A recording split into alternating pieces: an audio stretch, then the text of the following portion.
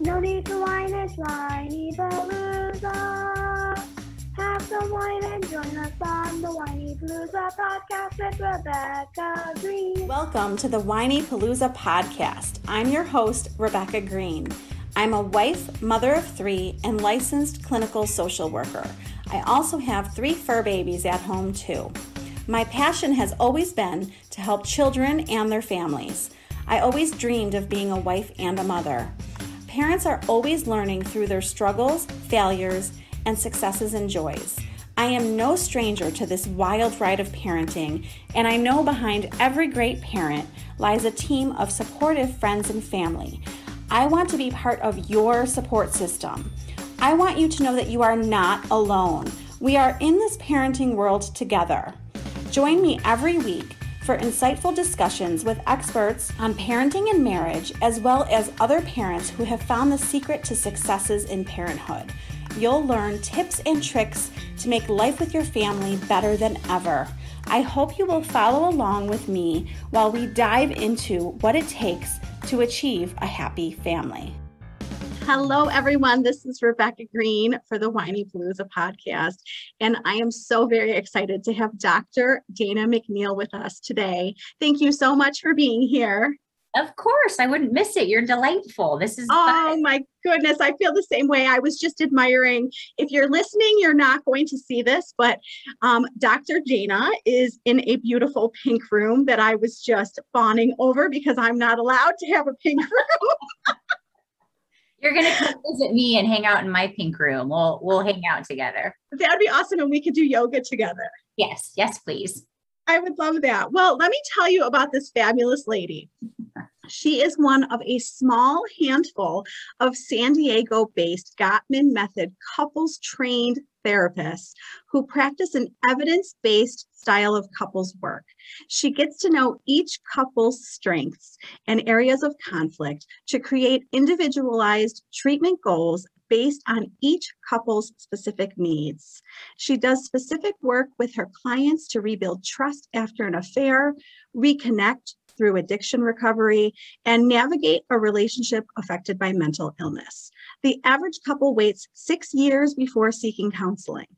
They don't have to wait to rediscover friendship, romance, and passion through couples counseling. Clients find her warm, friendly, easy to talk to, accepting, and non-judgmental, and I can totally agree with that already. She's here to support her clients, help them rediscover their connection, and coach them on communication skills. Specializing in couples work, LGBTQ clients, addiction recovery, and codependency, she provides psychotherapy for couples, families, and individuals. Well, all of that is a big, wonderful, fabulous mouthful. That is amazing. It makes me sound very impressive. Like, who are we talking about? Where is she? I'd love to meet her. Let's get her in the pink room. Oh, we are talking about you, and I can already tell how fabulous you are. We engaged in 2 seconds. She's so easy to talk to, and I have questions for you. So I'm going to dive in and start with what inspired you to become a therapist? A couple of things. So being a therapist is a second career for me. My first career, I worked in the insurance world, which is completely different than what I do now. And I specifically worked as something that's called a property damage claims adjuster. Oh, wow. And so when somebody has a toilet overflow or a fire burns down your house or a catastrophe, a tornado blows it down, your insurance company sends someone out like what I did to estimate the damages, to get you back to where you were, right? To help deal with your contractors, give you money. And so towards the end of my career, I was doing a lot of catastrophe work, and I would have like 24 hours notice. And it's like, get yourself across the country and get a car to go to this hurricane. And I would to go and deal with people that were having trauma, but they were having trauma as a community, right? And so there wasn't a sense of like, what's happening to me? Why do you keep telling me the same story that a tree fell on your house? I see the tree fell on your house. We don't need to talk about it, right? Because I didn't understand you need to process your stuff before you can move forward. And so here I was, this little claims adjuster with my tool bag trying to be of support for these people. And I also was having vicarious trauma from not, I also was walking into the eye of the storm with these people. And so I kind of got the therapy bug that I realized I was really enjoying this part of it. I could leave the corporate world behind, but this was really resonating with me. And simultaneously, I was dating my now husband in a long distance relationship. And I'm like, that's fraught with problems. Let's go ahead and try to be those unicorns and get some therapy in advance. And so I stumbled onto the Gottman method. So I made a decision. I want to go back to grad school. I want to go on and become a therapist. And I just resonated with couples therapy. So it was kind of like a perfect blend of all of those things. Well, and that is the most interesting story I have ever heard about becoming a therapist. I have never heard that one before. Well, I'm a therapist unicorn, Rebecca. I'm not like all the rest. You really are. And that is so fascinating. And I could see that you were already being a therapist for these people and now wanting training to be able to, feel like you were good at it, which I'm sure you are. You brought up Gottman. For those of you who don't know, John Gottman is an amazing psychologist. I believe he's a psychologist, right? And he's all about marriage. He's like the marriage expert. And I am so interested that you trained and are certified. Yep. Tell me, certified in the Gottman method. There's last time I checked, about 900 internationally who are certified Gottman therapists. So it's kind of a big deal amongst our little pool. It's a lot, right? There's a lot of training, there's levels, there's mentorships, there's certifications, but it was completely worth it because I love the method. I believe in it completely. I think it does miracles in relationships. So I'm grateful that I get to be part of that world. Well, and for those of you who don't know, like this is like the marital therapy that we want to provide to people. So when you're looking for a marital therapist, to have someone like Dr. Dana, who's certified in Gottman's work, is just like extra special. So, I'm excited over here and I want to learn more about this. So tell us one of your biggest takeaways from training with him. What is something that really resonated with you?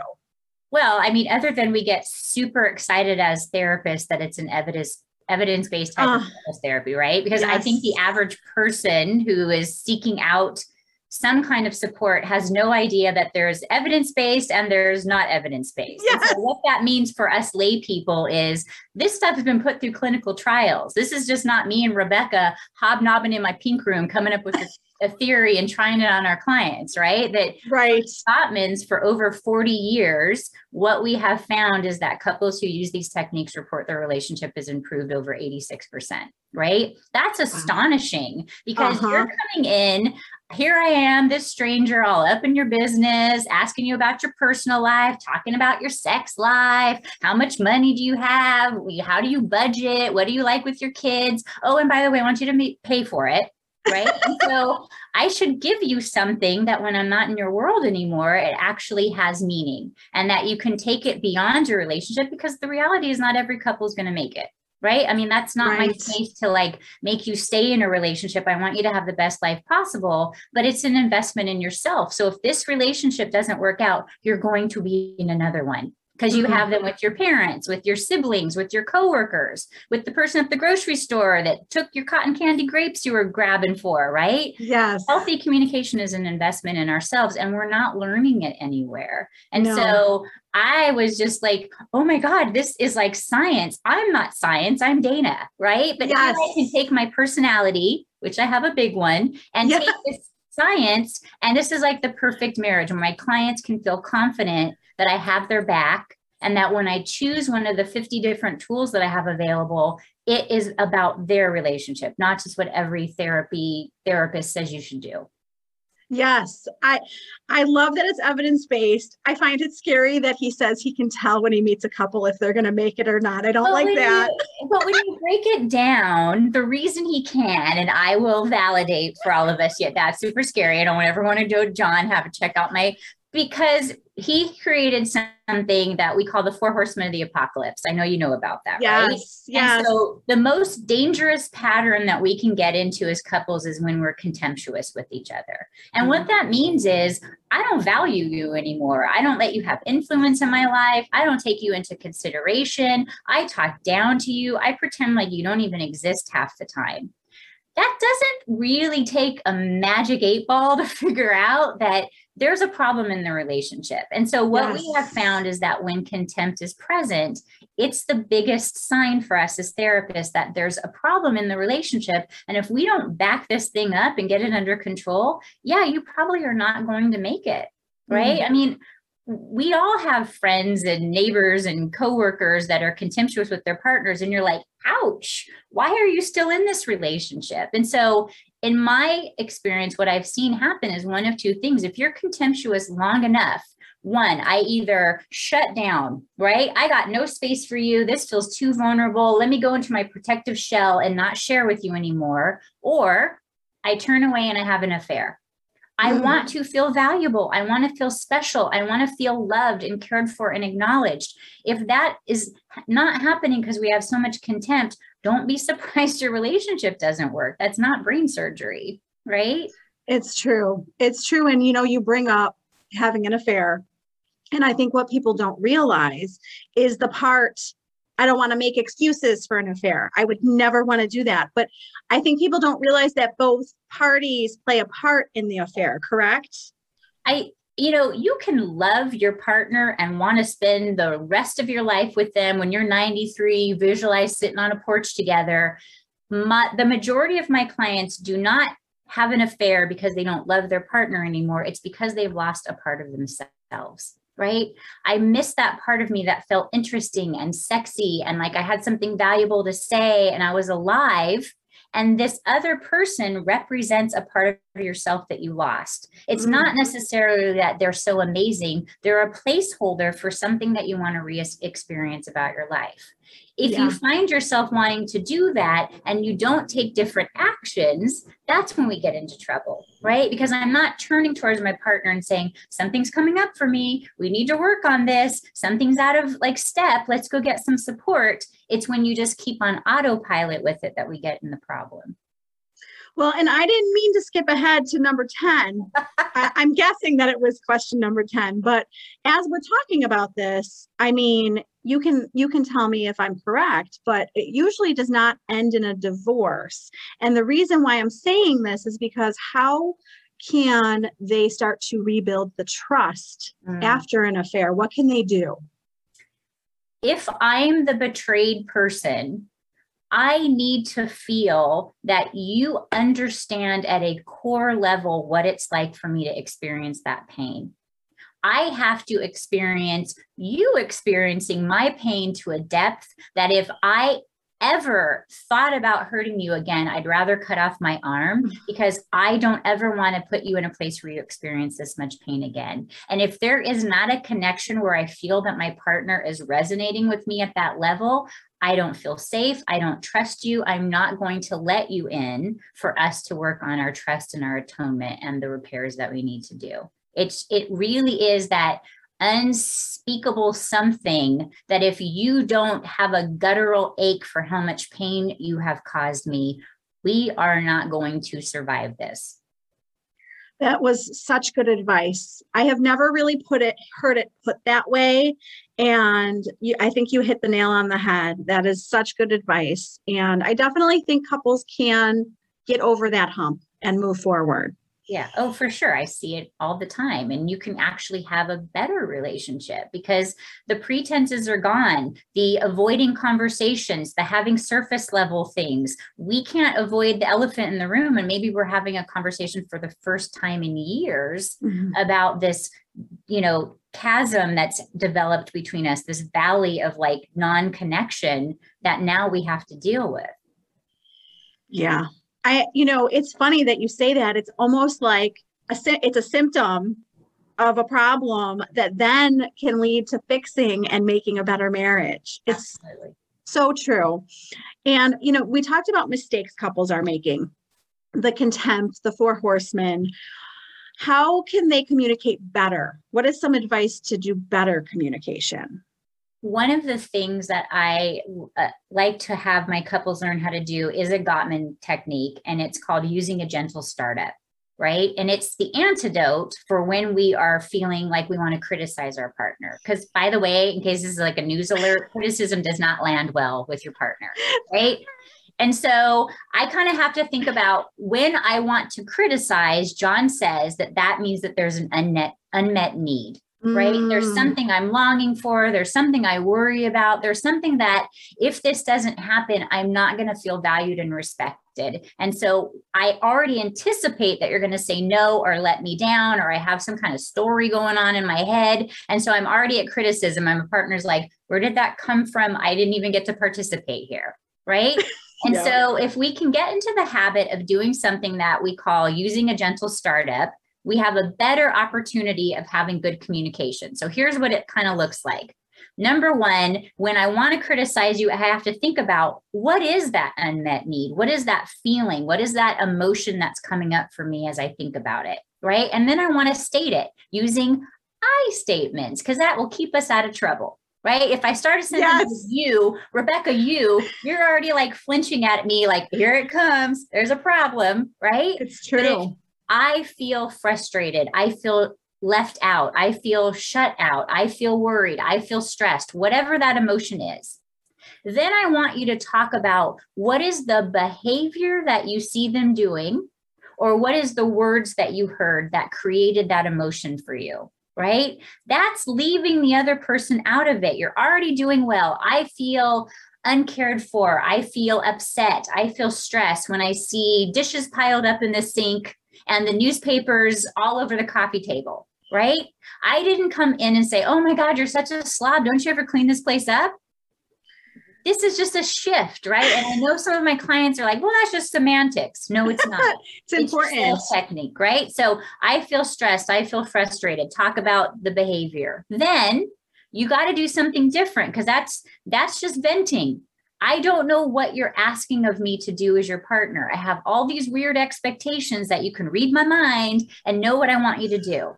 Yes. So then I'm going to say, it would mean a lot to me, Rebecca, if when I texted you that I'm on the way home from work, that you would put the dishes in the dishwasher and take the newspapers out to the recycling bin. Then I have to realize this is a question and a request, not a demand of my partner. I am not required to do anything for you by virtue of the fact that we're in a relationship together. Anything I do for you is a gift, which makes all of my clients roll their eyes and shoot daggers at me, right? We're in a relationship. We're supposed to do things for each other. No, you don't. Every day I'm making a cognizant gift to you to do that thing for you. So I want to give you a sales technique of how to get your partner to want to do it. So it would mean a lot to me if you would take out the trash for me, because it would feel like you understood that when I come home from work, I'm stressed out, I'm tired, and I just want to relax. Then I have to say, is that something you're willing to do? Because if I just bark it out at you and be like, hey, I need you to put the trash out there before I come home. Okay. All right, good. Because that's how we talk to our partners, right? So Yes. then you soften it up a little bit. So here's what it would sound like. Rebecca, I feel stressed and overwhelmed when I come home from work and there's dishes in the sink and there's newspapers on the coffee table. It would mean a lot to me. It would feel like you really loved me and got what my life is like if you could put them away when I texted you that I'm coming home from work. Is that something you're willing to do, sweetheart? Right? Great. I have all the options in the world. I get to say 100%, honey, I'll do that right away. Or no, sorry, I'm going to be on a Zoom call until 9:00 at night with somebody in China and I don't have time. Right. But guess what? When I get off that call, I will work on it with you so we can have a nice evening. You've set the tone for there to be compromise by not being demanding, not making your partner feel defensive, and giving them options. That is such an extremely awesome mouthful. And I'm sorry, I could ramble about this stuff forever. I apologize. You know what? This is my language. I told you this is my favorite topic. I could definitely talk to you all day. I am laughing at us actually going through this specifically because I'm thinking about how we talk to our friends. Mm. And I'm like, why? This is where I get back to all the time. Why are we so kind to our friends and then come home to our most important person and bark at them? And I'm guilty. I mean, I'm guilty as charged. He's, the most important person to me, and he doesn't always feel that way because of how I communicate. Because we feel safe with our partners. We feel like we can take that mask off that we wear with the outside world and hang it at the doorstep next to our mask and just come home and like let it loose, right? And then we put the mask back on and we go out into the world and we're very kind to the cashier at the grocery store, but we don't give that to our partner. It's true. And I have often said, just treat me like your girlfriend. Oh, nice. I like that. I'm like, I want to be the girlfriend. Perfect. When I tell him that I feel unimportant because he's not doing something, and I realize that the underlying feeling is me not feeling important, his jaw drops to the floor because I'm his most important person, and he can't even fathom that I would ever feel unimportant to him. So we don't realize how each other's feeling if we don't communicate about it. Right. And it's such little tweaks. I mean, we can all do it. I mean, those are little tweaks that make such a huge difference. Yeah. And a lot of my clients are astonished at that, because a lot of us talk in very general terms to our partner. Well, can you just act like you love me? And I will say to my clients, whoa, stop, back it up. That is such an umbrella term that I am screwed if I say, I don't understand. Right? Yes. Because I don't understand. What does that look like to you? Give me some specifics. Educate your partner and I when we're in session. When you say, act like you love me, does that mean you hold open the door for me when we go to, out on a date? Does that mean you give me a hug in the morning? Does that mean you bring me a cup of coffee? What does that look like in your world? Give me some specific behaviors that I can do, and then I will consider whether or not that's something I can do. But we get in our heads that like, I shouldn't have to tell you. And it's like, why? Why shouldn't you have to tell me? What's the pain in telling me exactly what you want so that I can get it right and be your hero? Yes. I mean, I get the line, just tell me what you want. Yes. And it looks very different because he will tell me that he does not care if I do the dishes. That does not make him feel loved. Whereas if he does the dishes, I feel so important and loved. I mean, he wants a hug and I want him to do the dishes. So that's your love languages. You're an acts of service and he's a physical touch person. Absolutely. Okay. For sure. And he wants to hear it. And I don't need it as much as him, but I have to see, we have to remember obviously what each other needs, because I have to remember that he wants to hear it. So we're all learning in our marriages, right? Yeah, because we speak to each other in our own love language, and we never stop to consider like, okay, because I'm an acts of service person too. And I'm like, I put the dishes away. I did the laundry. I went grocery shopping. I'm like waiting for my gift. And he's like, where's the kiss? How about some sex? Like, like, and I'm like, but I did all these chores. I know we're all so different from each other. It's so true. I'm glad he spelled that out for me, though. I needed to hear that he doesn't care if I do the dishes. Hey, you got a free pass. Go take that one and run. Okay, so let's move to addiction, because so many people battling addiction, getting over addiction. How can we support our spouses through that and still stay together? How can we help with that? I think that if I'm the partner of somebody that's working through an addiction, I have to decide to partner up with them. It's like the old model of addiction is I point at you and I'm like, look what you're doing to me. You're choosing your substance over me. And they point back at me. They're like, you don't even understand what it's like to have an addiction. This isn't a choice. This is like a biological function. And so the method that we sort of approach it with in the Gottman method is we're a team. This addiction is a cancer that's impacted our life. If your partner had cancer, you would do research, you would go with them to all their doctor's appointments, you would take your notebook full of good questions, you would hold their hand at their chemotherapy session. We would partner up because this is a thing that has attacked our relationship versus us battling against each other. right? So how can Yes. I be more supportive, knowing that it's not necessarily my journey? I can't demand to know what's going on with your recovery. What did you learn today? Did you go to a meeting?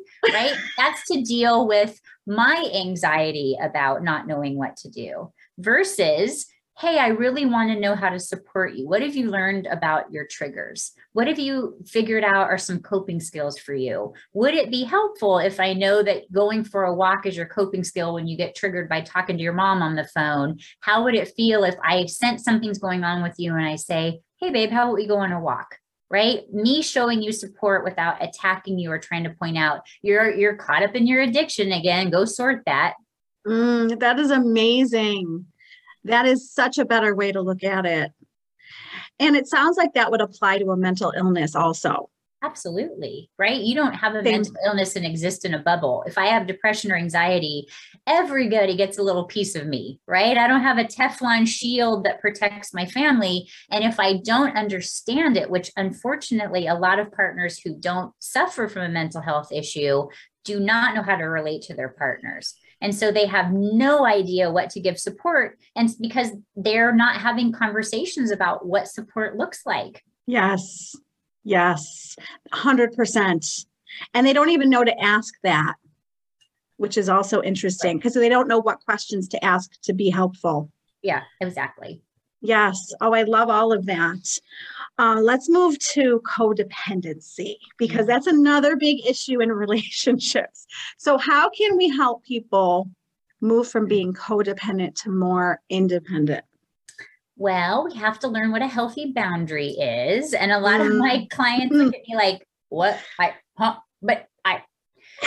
We don't have to get our partner to be on board with our boundary. They don't have to accept it. They don't have to understand it. They don't have to agree with it. And we don't have to talk them into it.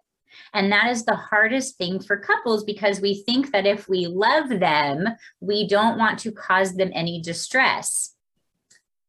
Okay, your partner can tolerate distress, believe it or not. That is their internal struggle to deal with. If they are having a problem dealing with the answer, no, I'm not comfortable with that. I don't want to do that. I'm not willing to do that. You cannot simultaneously take care of yourself and take care of somebody else at the same time.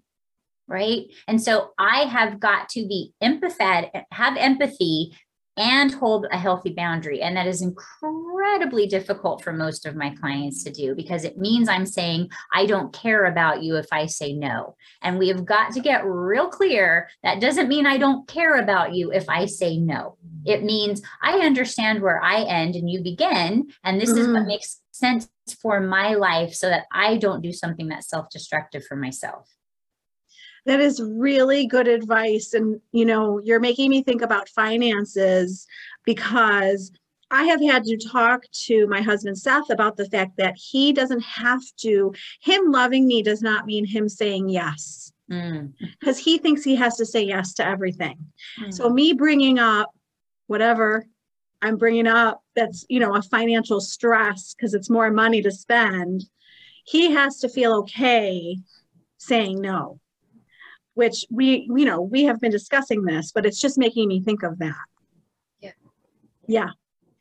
Good. I'm glad you're getting some tips, Levy. Good.